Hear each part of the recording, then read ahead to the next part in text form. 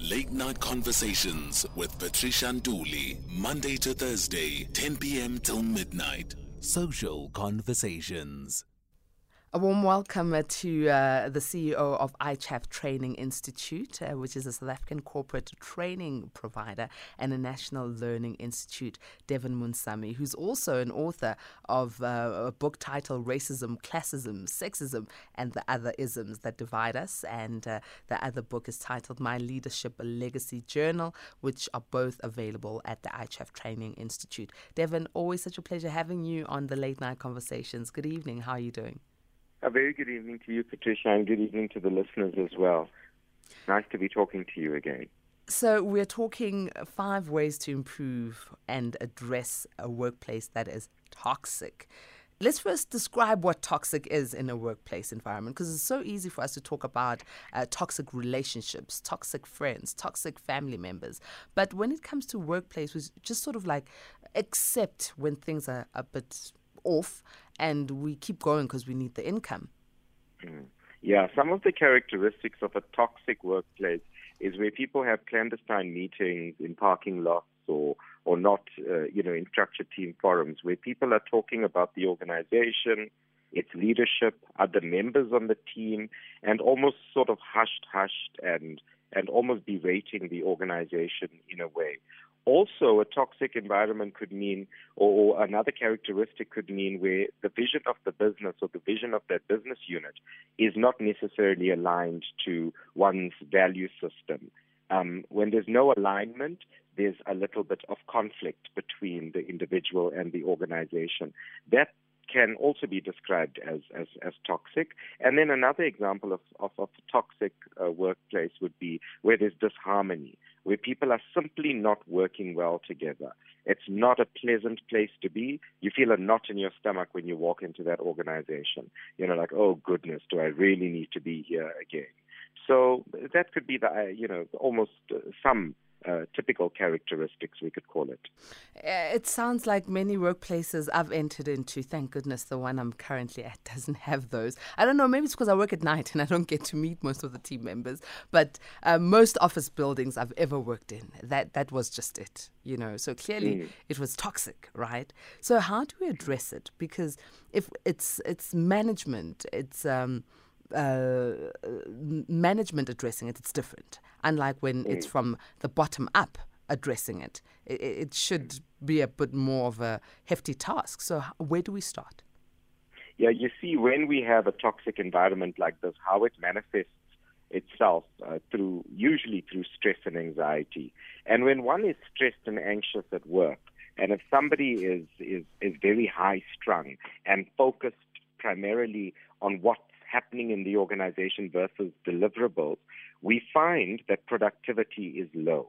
So it's a very good question to ask, how could we address this? Because this speaks not only to employee well-being and personal health, but it also speaks to long-term sustainability of the business, productivity and revenue that the company brings in. It's very important for line managers and general staff members to identify, firstly, that they are part of a toxic team or part of a toxic workplace where I'm not comfortable to express myself, where I'm not open and free, where I'm unable to meet my goals and objectives, and I'm just staying quiet about it, and I can't even speak to a manager about my challenges.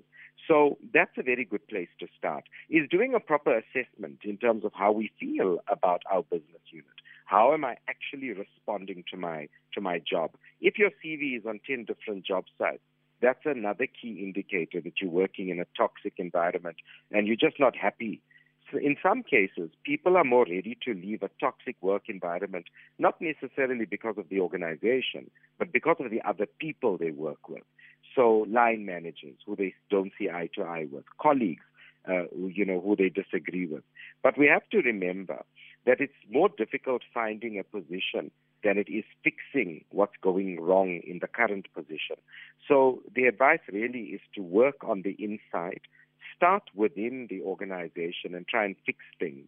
And identifying would be the first step to move forward. Atima, perhaps you are finding yourself in a toxic work environment. How are you dealing with it? And share with us some of the things that you're experiencing in that workplace. Is it the gossip, the skinner? Is it maybe management that's just, you feel like there's some constructive, dismissals that they're trying to give you? You just don't feel motivated to wake up in the morning. Tell us on 011-714-2006. Or perhaps you want to find a way to make things better in your workplace that is seemingly very toxic because you actually enjoy the work that you do. It's just the people that create a bad environment. 0614-104-107. That's our WhatsApp number. SMS number is 41391. Our guest is CEO of ICHAF Training Institute, Devan Moonsamy. So Devan, firstly, work on self. And I love that. I love that. Once I've worked on self, then what? You see, it's important then once we've identified what exactly is going on, because, it's easy to find, okay, maybe you could find another job. Maybe you could move organizations. But sometimes people are reluctant to challenge themselves to fix things. When we start looking at this environment as an opportunity to learn and grow, in terms of dealing with many different personalities and how to engage with people that I don't see eye to eye with, then that becomes a growing platform. So I'm going to encourage individuals not to not be afraid of growing and not view conflict as a negative. Conflict can mean growth. Conflict can mean reconciliation. So once the mindset is right in terms of understanding how do I move forward now in this business unit or in this organization, what we're calling, in essence, working on the self, then we should start holding conversations with others. You see, we cannot have the conversation with others when we haven't had the conversation with ourselves first. We've got to remain rational. We've got to remain very calm when we're addressing these concerns with our line manager, because we don't know how somebody else is going to react when I talk about things that are not in sync or rhythmic in terms of how I'd like to see them flow in my business unit. And a nice way to do that is to sit down with team members, to sit down with the manager, and then to address it in a manner that suggests I'm here to work, I'm serious about my role, I love delivering, but some things hold me back. And when we talk about it, we've got to be very factual, we've got to be very, very rational and aware, and try and keep the emotions out of it, because some people could get quite emotionally wound up in a situation like this. And this is the wrong place to start. So rather stick to facts and say, this is the thing that's preventing me from achieving my best. And I think that this is the way I'd like to move forward. And it's very seldom that somebody won't take that feedback into consideration. I really love and this that is one, called, yeah? sorry, Patricia, this is called managing upwards as well. Managing sideways, managing upwards. We don't necessarily have to we don't have to wait to be managed. We can, with dignity, manage upwards as well and give feedback to our line manager.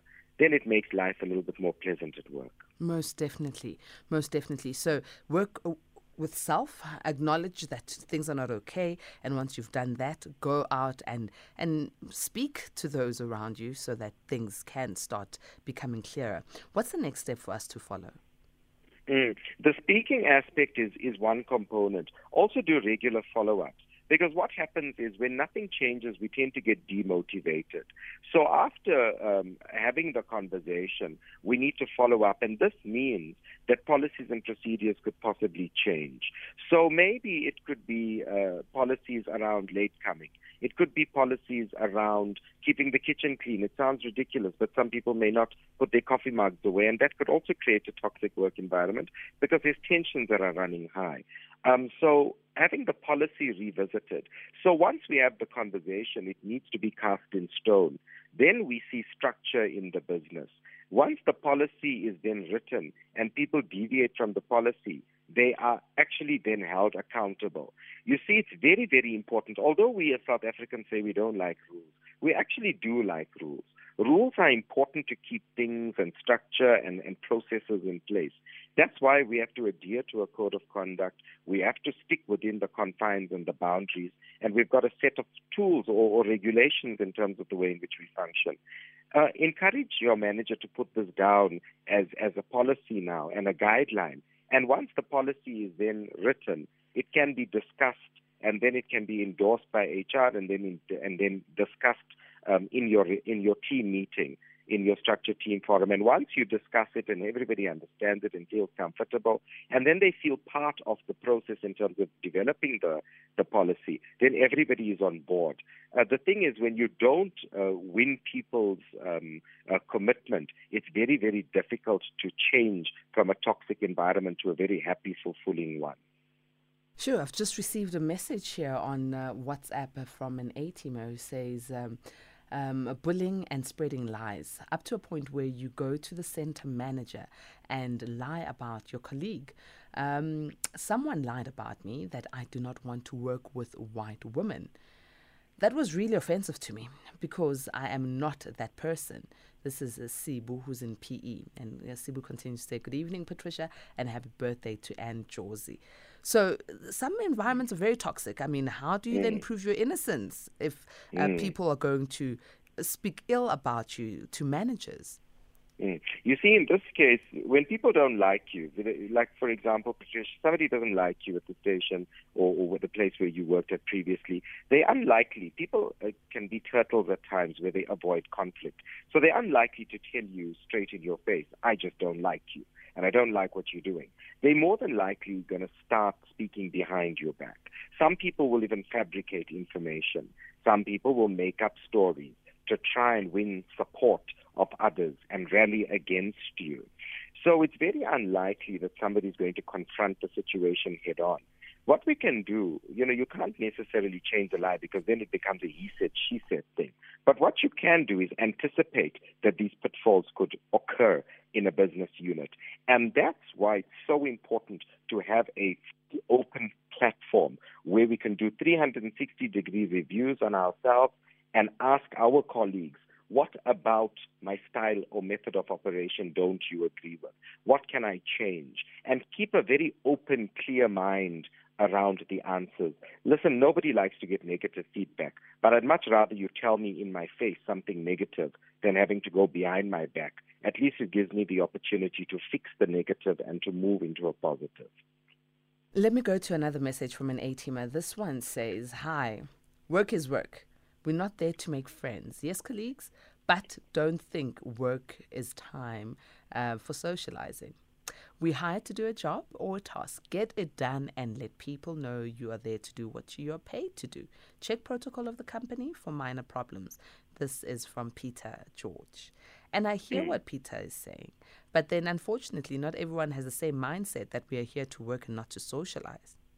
You see, a lot of people are emotionally driven at work. And I think when we stick to the policy and when we just focused on the code of conduct, that's utopia. That's an environment where you've got almost robotic behavior, where people walk into an office and they're able to fulfill and function. In that case, we could just give everyone key performance areas on a piece of paper, and then they could just fulfill it if everyone worked at the same pace and level. Unfortunately, when you work with human beings and people, they come with baggage. They come with emotional, outbursts at times. Some may have anxiety challenges and maybe come with a level of stress because there's lots of different factors at play. There's also home, there's children going to school, there's money issues, and now you have to perform at work. So people are naturally emotional beings, and this is where the source of this toxic environment could start, where people can't necessarily manage or have this balance in life to be able to deal with it. We know the policy is this. I know my key performance area is that, but I just find it more fun to sit and speak to somebody else about my problems. And unfortunately, this behavior is unacceptable, which is why we have to, again, have a regular, it would almost mean a one-on-one with your line manager, checking my performance. And about 2 times a year, it's healthy to have something called a performance appraisal. And if you're not having performance appraisals in the organization, push your manager to sit down with you to measure your performance. Very true. Donald in Rustenburg says, good evening, Patricia and all A-teamers. I think we have a responsibility to clean the toxic working environment by speaking out. I believe that if you can express your dissatisfaction despite your rank at work. It's not always that easy, though, Donald. It's not always that easy. I'm sure you can agree, Devan, because not everyone is employed full-time. Not every work environment has that open door policy. Not every environment has a visible HR office that will stand for the people. Other people are independent contractors. Other people are on short-time contracts. So easier said than done. I don't know what you think, Devan. Yeah, there have been surveys done on this, and there was an interesting survey from, I think it was probably about 3 or 4 years ago before COVID, where they assessed why people don't speak up at work. And the biggest reason was the fear of job loss. Fear was driving people's silence. So people were unlikely to talk up about anything that they were uncomfortable with because they were afraid that they might lose their jobs or be a number, on the chopping block next. So people are there because, they've got bills to pay. There's food to put on the table. So I think it's it's a delicate situation. So on the one hand, you want to be able to rectify certain gray areas in the organization and in the team, but on the other hand, it may not be the best method for you to just go and speak up and be boisterous, because then you put a target on your back. Now, there's a real way we can solve this issue, and once we're all on the same page in terms of our consensus, then we could move forward. And that again, don't underestimate the power of positive communication in the team. And this can almost happen in our structured team forums, building rapport with colleagues, helping everybody understand that we have a shared purpose here. Our shared goal is to be in service of the organization while we are here. And my role is the strength of my role is determined by the strength of you in your role. And when we understand that we all are part of the same team and part of a shared vision, then it becomes easier for us to be able to reach those goals. Some listeners may say, oh, it's so easy to say it and it's difficult to do. That is the truth. It's very difficult to do. But if we keep doing these assessments on ourselves and our team members, and it is a journey, then we could eventually realize a workplace that's fruitful and one with a common purpose. Well, let's go through the rest of the 5 ways to improve or address workplace toxicity. Yeah, reshuffling the team is one thing. So exposing team members to other business units, other forms of work, getting them reinvigorated with understanding different areas of the business, I think that's very good, because some people do get bored in what they do and some people look for excitement. So it's very, very nice to share responsibilities and get people used to a new system or something of that sort.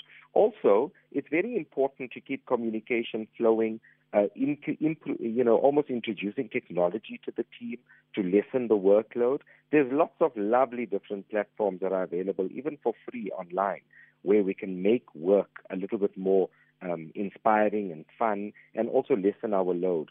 So business units need to be open, and leaders in HR need to be open to using these innovative ways to now change things in our business units. Okay. We also need to, I would say, reprimand in private and maybe just recognize in public. So when there's a serious, challenge within the team, I would say a one-on-one discussion is warranted. So ranting and screaming in an open plan office is not necessarily the best way to manage that when somebody has done something wrong. Well, on that note, I think we can close it there. But I'm sure there's a lot of people who are saying, where can we get knowledge of these soft skills? Where can our HR sign us up so that we can address these things in our workplaces? Oh, thank you for asking. They can log on to www.devanmoonsamy.com, or they could log on to our other website, it's ICHAF Training, www.ichaftraining.co.za. And they're more than welcome to connect with me. And they can look me up on Instagram as well, Devan Moonsamy. Excellent. Devan, thank you so very much for joining us. Have a great evening further.